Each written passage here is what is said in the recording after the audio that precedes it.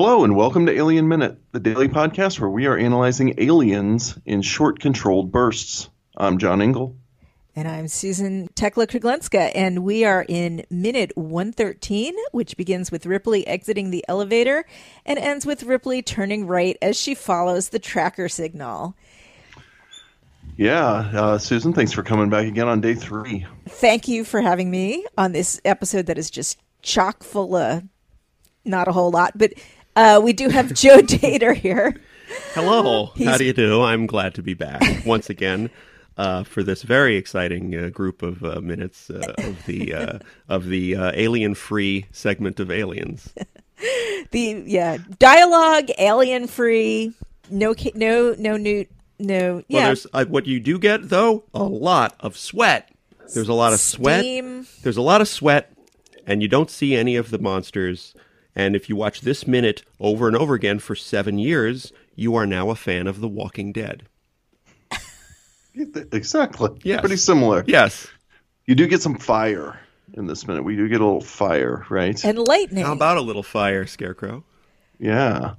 I love this, that she gives this little precautionary, burst of flame upward. She's found some sort of apparently, I don't know if it's like a vent that's coming down, something she spotted, that she shoots upward. We just a few minutes ago, Vasquez got the alien got the jump on Vasquez from above, and Ripley wasn't witness to that or anything, but you just wonder. You think, well, Ripley's she's the alien expert. Maybe she would have helped Vasquez out in that situation and made sure, that she was looking up before she went under that vent that the alien jumped down on her from. But and how is Ripley's on top of it. She's experienced. She's stalked through things looking for aliens before. So, and by the way, how is my old friend Vasquez? She's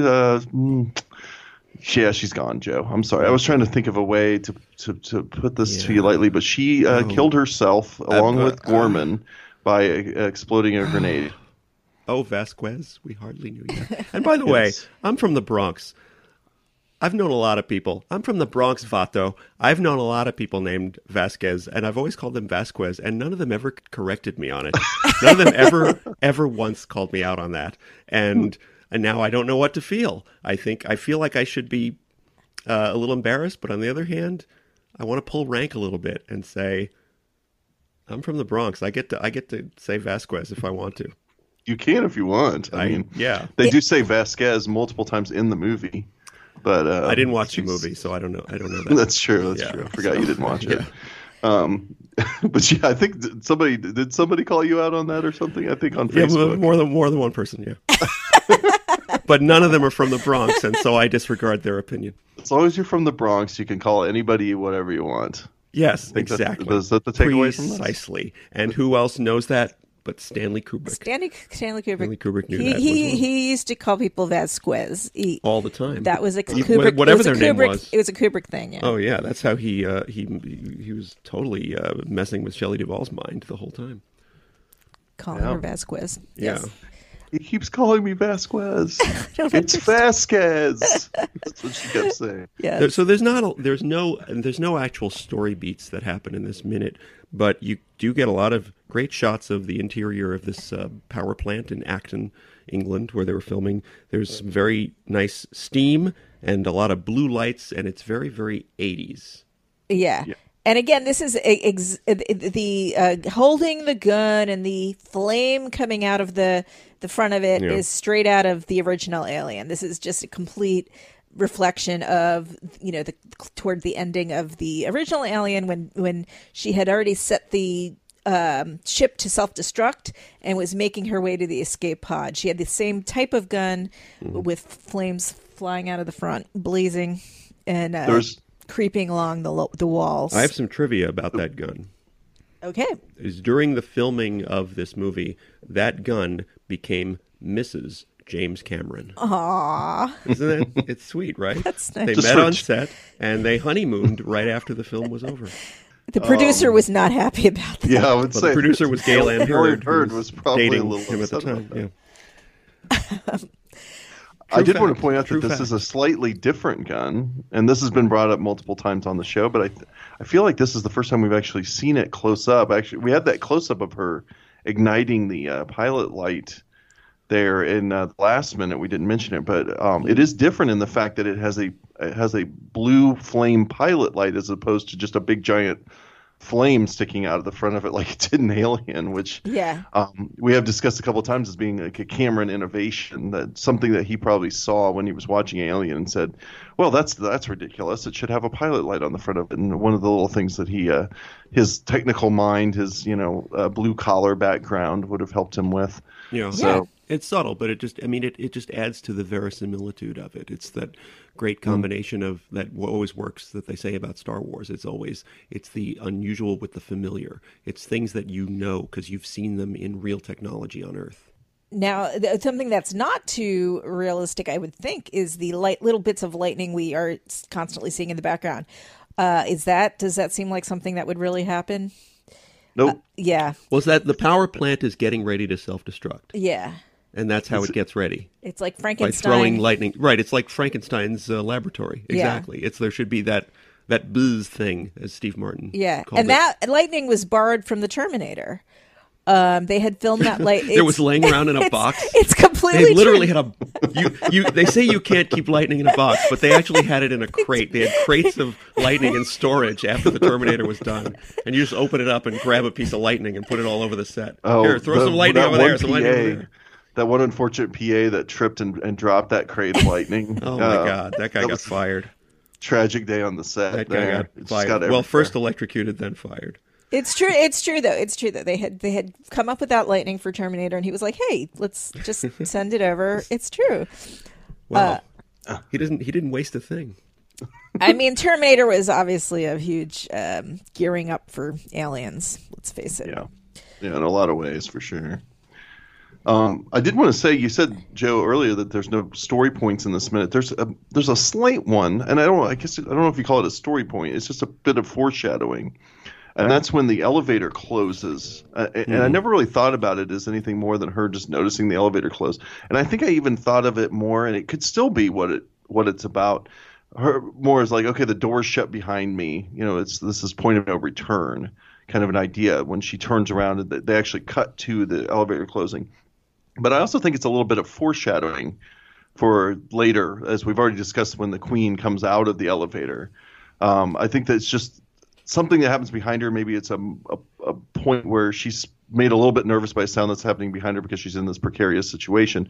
But also I think it's supposed to remind us about the elevator, what it sounds like when it closes. So later when she hears that sound and turns and the Queen comes out, that we're just like, it's just a little point of reminder and a little bit of foreshadowing to that. Unless I'm reading way too much into it, which I tend to do because I'm talking about hundreds of minutes of a movie. No, I think it's good. It's good storytelling. Cameron is letting you know that the doors of this elevator are capable of closing. You're right. And setting you up for that so that later on when that happens, there's a payoff. No, but later, you're not confused by that. Like, wait, what? What happened with the door? Later, she does have trouble getting the elevator, right? Isn't it kind of a classic, like, punching the button over and over again, waiting for the elevator? Yeah, I don't think we should devalue the idea of just like establishing a sound effect, though. Like, remember, like, think about Die Hard and how many times that elevator sound is necessary. So we get that elevator sound very early in the movie when he's just waiting for an elevator on Die Hard, and nothing is happening yet at all. We get that specific ding. And later in the movie, that's multiple times that comes up where it's a warning to him. It's a predecessor of something that's going to happen to him. And it was all established in our brain as, okay, that's the sound of someone arriving. Yeah, you know what it's like? It's like Martin Balsam sneezing in The Taking of Pelham 123. Exact. That's one of the greatest sound effects, setups of all time. Yeah. In my opinion, is the Martin Balsam sneeze. Spoiler alert! At the end of Taking of Pelham 123 is one of my favorite endings to any movie ever. Bump, so bump, bump. Funny that you mention it. Bump, bump, bump. Well, you get that sneeze, and then you get one of the great movie faces of all time, looking back through the door. Mathau's side eye. Look. And then the soundtrack comes in. Yeah, a perfect movie. I'm saying it here on the air. The original Taking of Pelham 123 is a perfect movie. We like that movie. It's a good movie. You go and find something wrong with that movie and come back to me. I'll debunk whatever you say. Oh no, it's not. There's nothing there I can find. Yeah. So the Siggy gets out of the elevator, And Siggy. Sigmund the sea monster gets out of the elevator. Siggy played guitar. Yes. Whose real name is Susan. Say what? Yeah. Didn't you know that? Oh, Sigourney Weaver's real name is Susan? Yes. Yeah, she looks like a Susan. Well, all right. I should have changed my name to Sigourney. I mean, it's never too late. Or Siggy. From now on, I'm Siggy. That's it. You've settled it. You're Siggy. I like it. You're Siggy from now on. She gets out. I do want to say her play acting is a little unconvincing here. Like, she gets out of the elevator and then she's sort of doing this thing of, like, she turns around quickly and shoots fire. Like, ooh, you hear something? What? And she's going around because she's got nothing to play against. She's by herself in this corridor. And it's a bit, I guess there's no way to not look silly doing that because it comes off as like a little kid play acting like cops and robbers with a gun going over there, and she's turning around with it. It always looks a little bit silly, but it's just enough to sort of almost take me out of the movie. Just that moment. Well, I'm trying to picture you, Joe, like in this. how exactly would you? You're thinking you're going to go strutting through this like casually.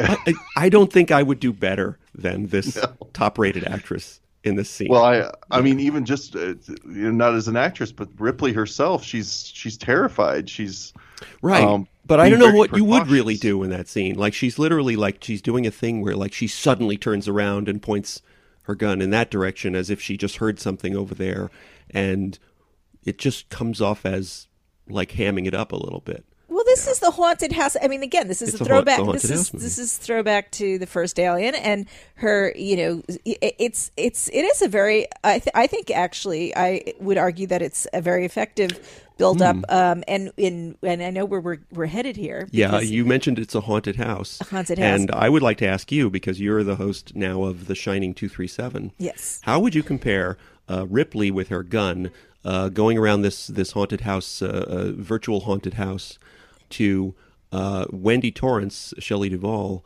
going around towards the end of The Shining with her baseball bat,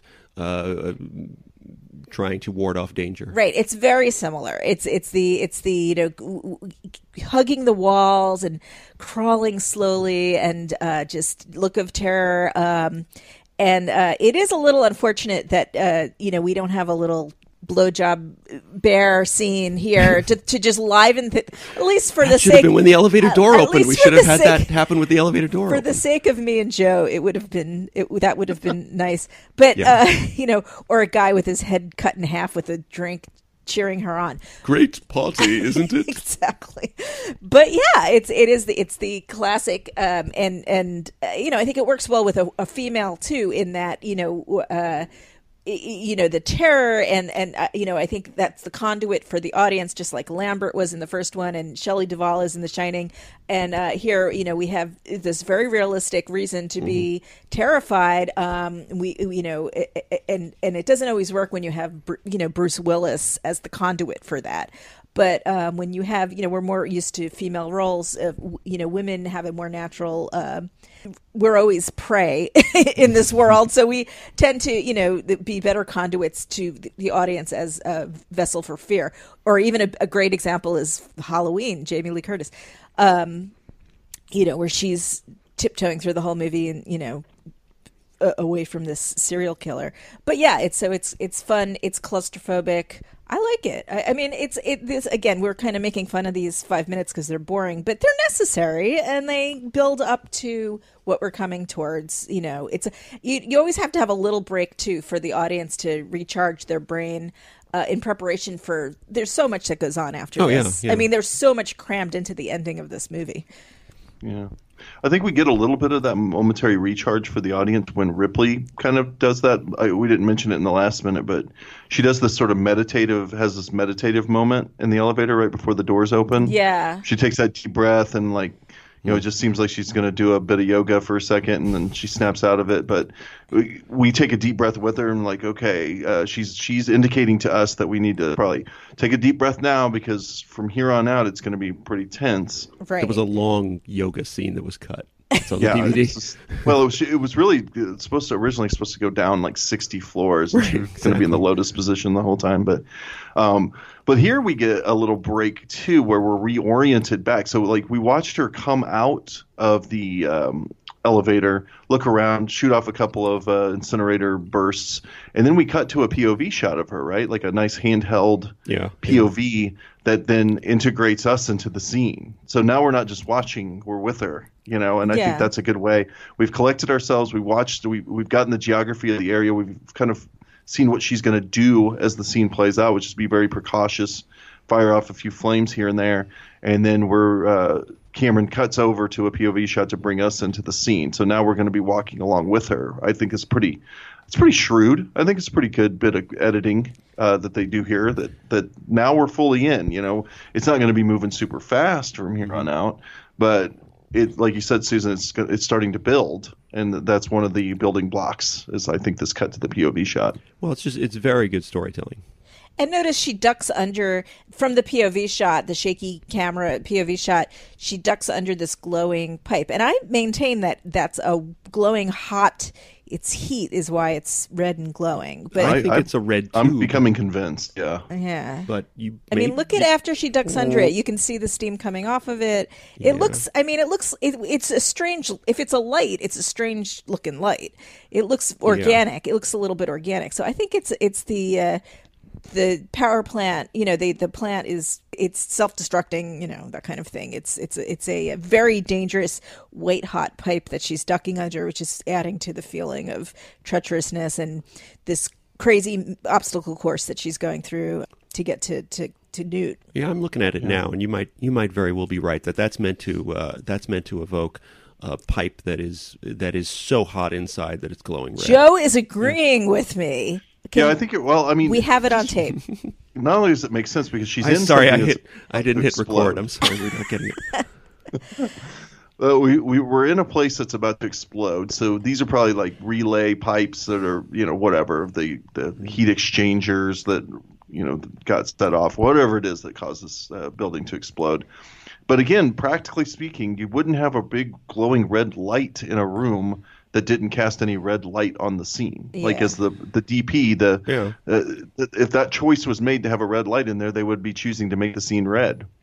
And it's not red. So clearly this isn't a light. It's just a glowing pipe. And I can't say from firsthand experience that I've seen things glow like this. Like I've seen I grew up in the country, and we had wood fire stove that heated our house. Which decade was that? The 1930s? The 1980s. Oh, okay. The 1980s. Well, we lived out in the country, and you couldn't get gas lines out there. I mean, maybe we did, but it was just more efficient. We had a wood fire stove in the basement that had pipes that went into the ventilation system. Were you living in the Dust Bowl and the Depression?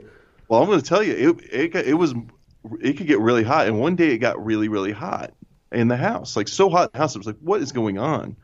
And what had happened was I was being the boy in the house, I guess. I was stuck with the duty of cutting the wood, splitting the logs, all that stuff, and throwing wood into the fire. And there's a particular kind of wood, hedge wood, right, that burns super hot. And I just was just a dumbass kid, and I shoved as much hedge wood into the stove as I could. And I went downstairs where it was so hot. I went downstairs and I looked at the stove, and the stove was glowing red. The side of the stove was glowing red, almost white around the edges. That's how hot it was. Yeah. So it's not unrealistic that something would get so hot that it would glow like this, even though it doesn't look very real. Did you have hired hands? Did you hire drifters? And because if you ever have to hire a drifter and then have to kill one, and it's the perfect thing to dispose of the body. Oh yeah, they burned hotter than the hedge wood. Yeah. But no, we didn't. But yes, there's more. Some of our listeners know I have a bit of a rural background, but that's part of it. I grew up burning wood for heat. I don't know. I mean, it just seems like how many members of your family are actual cows? Yeah, that's kind of our perspective here in New York City. Sorry. See, that's the thing is that here in Kansas City, where I live now, is as urban as it gets.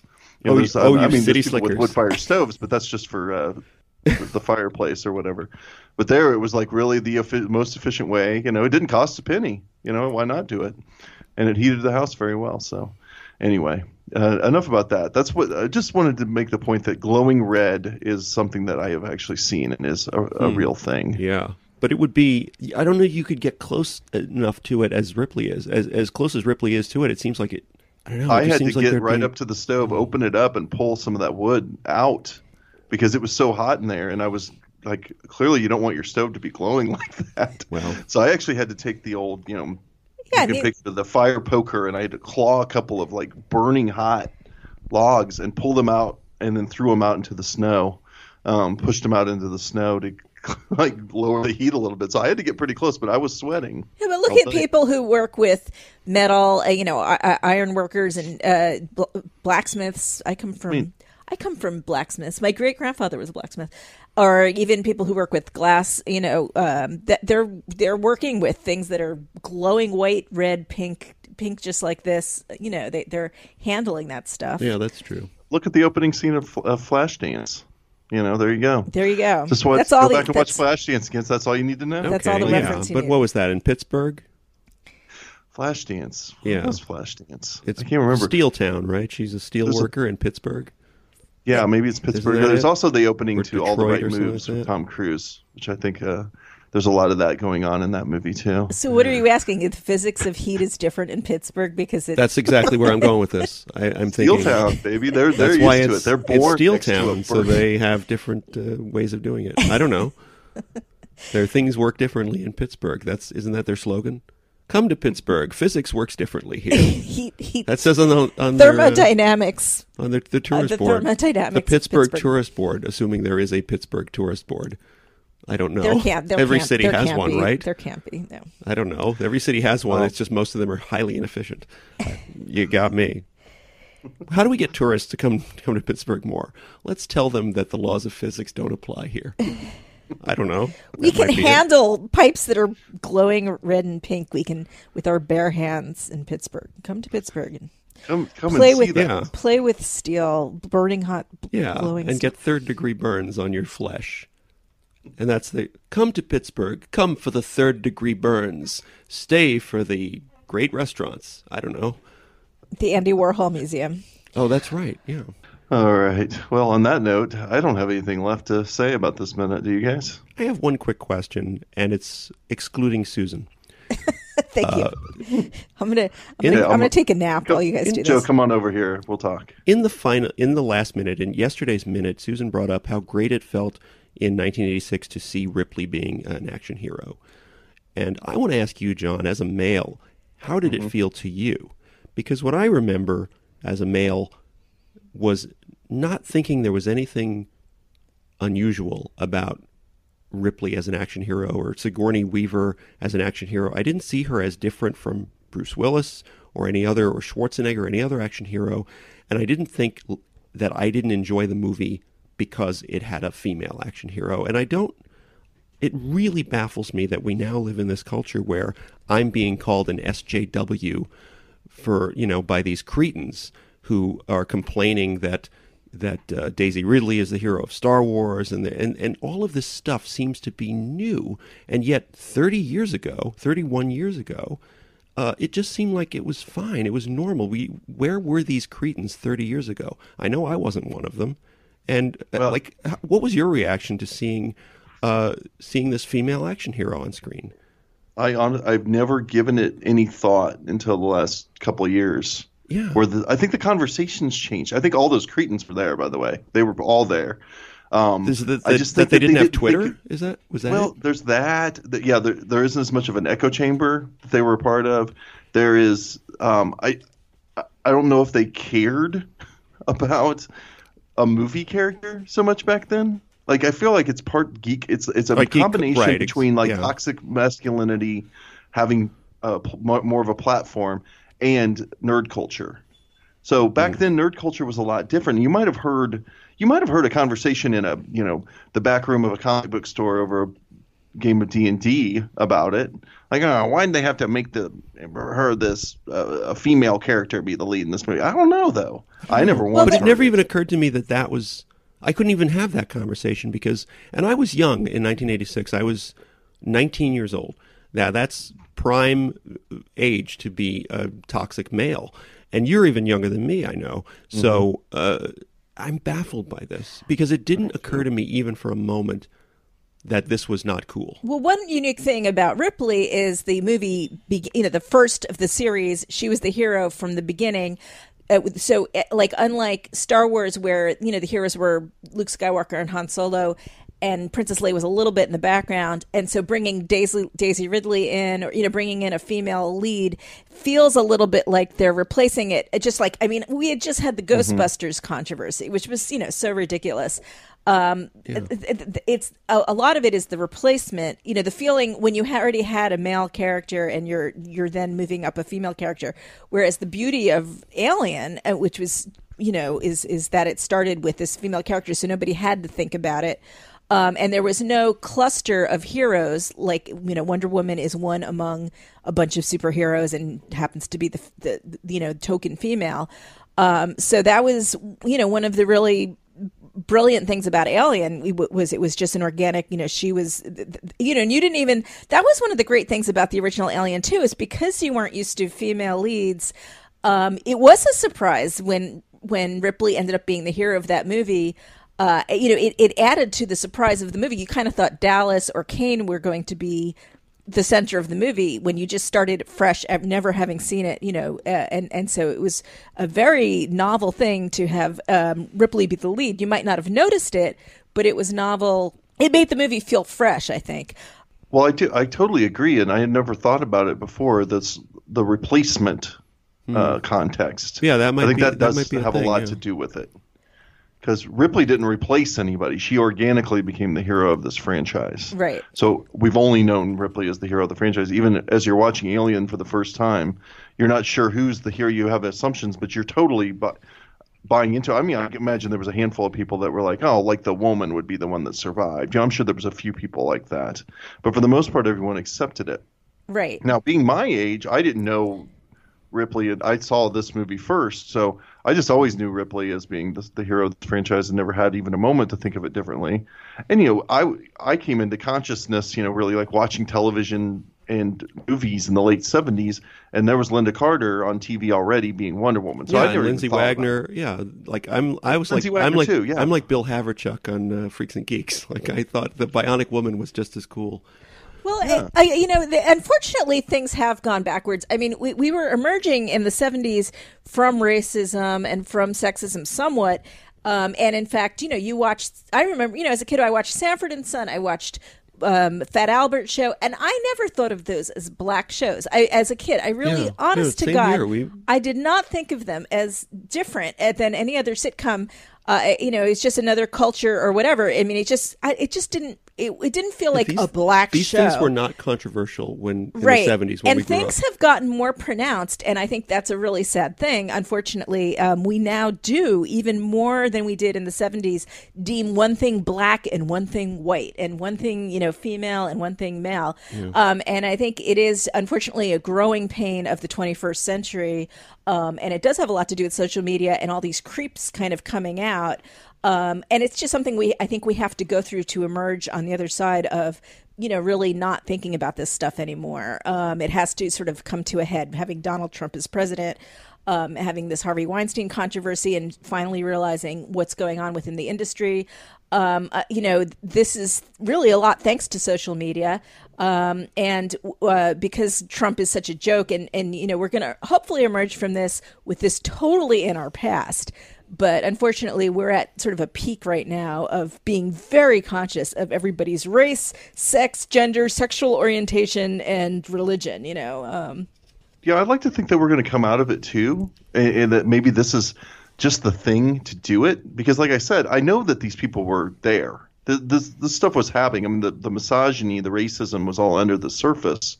I wonder if now applying it to this popular culture in this way isn't bringing them all up to the surface to the point where maybe we can purge it out. Or yeah. I'm hoping. I don't know how that works. Like I have no experience. We have no precedent for that really. But I like to think that the fact that it's now not being applied just into the households and so on, that's the scary part, right? Like, because these guys have always been there having these attitudes towards their wives and daughters, or towards their neighbors or whatever it may be. Now that it's out in the open and we're talking about movie characters, it's almost like, are you kidding? Is this really been here this whole time? And this is what you're talking about? Maybe that'll cut the legs out from under it a little bit. I don't know. But like I said, I don't know if that's how it works. But that's the hope. You got to kind of hope that somehow this will all end in something positive. But I do think that, having it being applied to these pop culture icons that we care so much about, like franchises like Star Wars and so on, might shine a light on it a little bit and make there's certain people out there, I've lived my whole life. Like I said, I grew up in the country where racism was right there in front of me, but it wasn't being applied to anyone else. Like it was just people talking to each other. And it's just like, okay, well, those people are idiots and I can't wait to get out of here. Yeah. Now, because they have this platform, they're applying it to everyone they can possibly reach. And it's like, now I can look at people, I could come here to Kansas City. I moved to the urban areas and tell people that grew up in urban areas what's going on out there. They're like, 20 years ago, they were like, oh, you got to be kidding me. Really?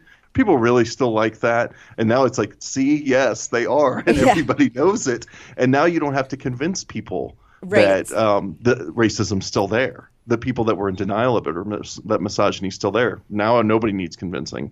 And same goes for, the government and how the government functions. It's like, well, for a long time, a lot of people have been saying, look, you can't trust the government. They're going to pull all kinds of crap on you. And people are like, I don't know. And now you go, no, they're doing it right in front of your face now. You can't deny it anymore. And they're digging. This lack of deniability might help us. And the racist and sexist people are digging in their heels because it's all coming to a head. And again, hopefully we're going to get on the other side of it. I think we are going to get through this, and we are actually, within the next 5 years, it'll be much better. And even if it's the next 15, 20 years, hopefully it doesn't take that long. But to bring it back to movies, this idea that, like, having Rey be the main character of the new Star Wars, having Wonder Woman now be a prominent character, I mentioned in the last minute, I love that this is going to be commonplace. This is that little kids are going to feel empowered by this. That's what really matters in the end. Like, to me, I don't give a shit about what reasons the studio have for doing it. If they're trying to, the marketing tells me that I'm Kathleen Kennedy, or I'm Lucasfilm, I'm DC Warner Brothers. The marketing tells me that we can sell tickets with a female lead now, so we're doing it. Fine, whatever. All that matters is that my kid, who's 5 years old now, grows up thinking it's perfectly normal. And we get back to what we were talking about at the very beginning. To me and Joe, we all thought it was normal because we had Linda Carter and Lindsay Wagner on TV. We had Carrie Fisher and so on. But let's get back to that. You have a 5-year-old child. I don't have children. I have my nieces who are both 9 years old. And so I'm very conscious of this stuff, thinking about it now. But I think back to when I was 9 and when I was 5, when I wasn't conscious and thinking about any of this stuff. And it never occurred to me that I require all of my heroes to be boys because I was a boy. Never. So I don't even know. I guess I can't even understand where this stuff comes from, because I don't understand the part of the brain it comes from. We're now also weeding out the Harvey Weinsteins, and Harvey Weinstein was a progressive, a supposed. I'm sure he told everybody he was a feminist, but we know what he really is, and that is a whole process. Now we're going to be weeding out these dinosaur men, who are at the top of the food chain in the movie industry and the television industry, who, really clearly this has been preventing also, a more female roles, while they're saying they're feminists, if they really have this mentality of being predatory towards women, they're not, and that's going to affect the products that they are putting out. So, hopefully also there's just going to be a changing of the guard, and that, that has to have been affecting the last, several decades. Imagine the lack of opportunity for female directors because they didn't play ball, so to speak. Exactly. Like, how many times did that come through? Of course. Sure. It's absolutely ubiquitous. I mean, think about women writers, women producers, women just, in general, in any position, not just the actresses, but camera women. That all affects basically, ultimately how the movie comes out and the perspective of the movie and the environment of the production. And actually, I'm doing this week a special episode on my Shining podcast about sexism in Kubrick, and I'm going to talk about, he was a very ultra masculine director, and that led to, you know, a certain kind of environment that, you know, the female actresses who had to participate in his movies, and you know, there were no female crew, but the female actresses certainly had to deal with that. And you know, ultimately, his daughter Vivian has stated on Twitter that she was sexually abused when she was a kid in the environment of the movie. We have no idea who it was, but you know, he had an ultra masculine environment that was dangerous to females, and you know, had Shelley Duvall having panic attacks, and Shelley Winters practically got fired for just, you know, being herself, this genius actress. And so, you know, again, I don't want to trash Kubrick, but it's just another example. I mean, look at Alfred Hitchcock was, you know, way worse. You know, so yeah, the idea of women being able to break through to be directors, it has been more than a glass ceiling. It's been like a sheet of metal above our heads, you know. Well, we should move on to tomorrow if you guys want to remind everyone where they can find you online. Yes, I'm on the Shining podcast, Shining 237 podcast with the Shining 237.com, and also on iTunes. And I'm Joe Dater, and my cartoons appear frequently in the New Yorker magazine. And you can find that on at a newsstand or magazine seller near you, assuming there's one near you. And you can find us at alienminute.com, on Instagram at Alien Minute Podcast, or on Twitter at Alien Minute Pod. All right, we'll see you tomorrow for Minute 114.